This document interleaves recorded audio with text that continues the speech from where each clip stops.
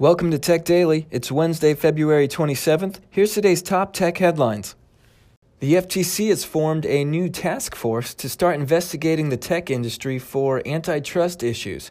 Among other things, they're going to start re-examining recent mergers and acquisitions. Obvious targets here are Google, Facebook, Amazon. FTC Chairman Joe Simons had this to say, quote, "It makes sense for us to closely examine technology markets to ensure consumers benefit from free and fair competition," end quote. Aerospace company SpaceX has been given approval from NASA to launch its new Crew Dragon spaceship this Saturday. This, of course, is just another experimental launch, and the only thing on board will be a dummy and some test cargo. This is a super important first step if SpaceX wants to prove to NASA that they're ready for regular flights.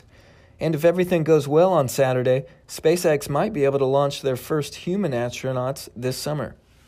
Today, FedEx showed off its new same-day delivery robot. The bot is battery-powered, goes up to 10 miles per hour, and will help FedEx make same-day and last-mile deliveries to their customers. They're also partnering with companies like AutoZone, Pizza Hut, Lowe's, Target, and others because FedEx says, on average, over 60% of customers live within 3 miles of a store location, giving merchants the opportunity for on-demand, hyper-local deliveries. Oh, those poor pizza delivery guys. What will high school kids do? That's it for today. Check out techdailypodcast.com for the show notes. Thank you so much for listening, and thank you to our sponsor. I'm Shane Lothar. This is Tech Daily. I'll see you tomorrow.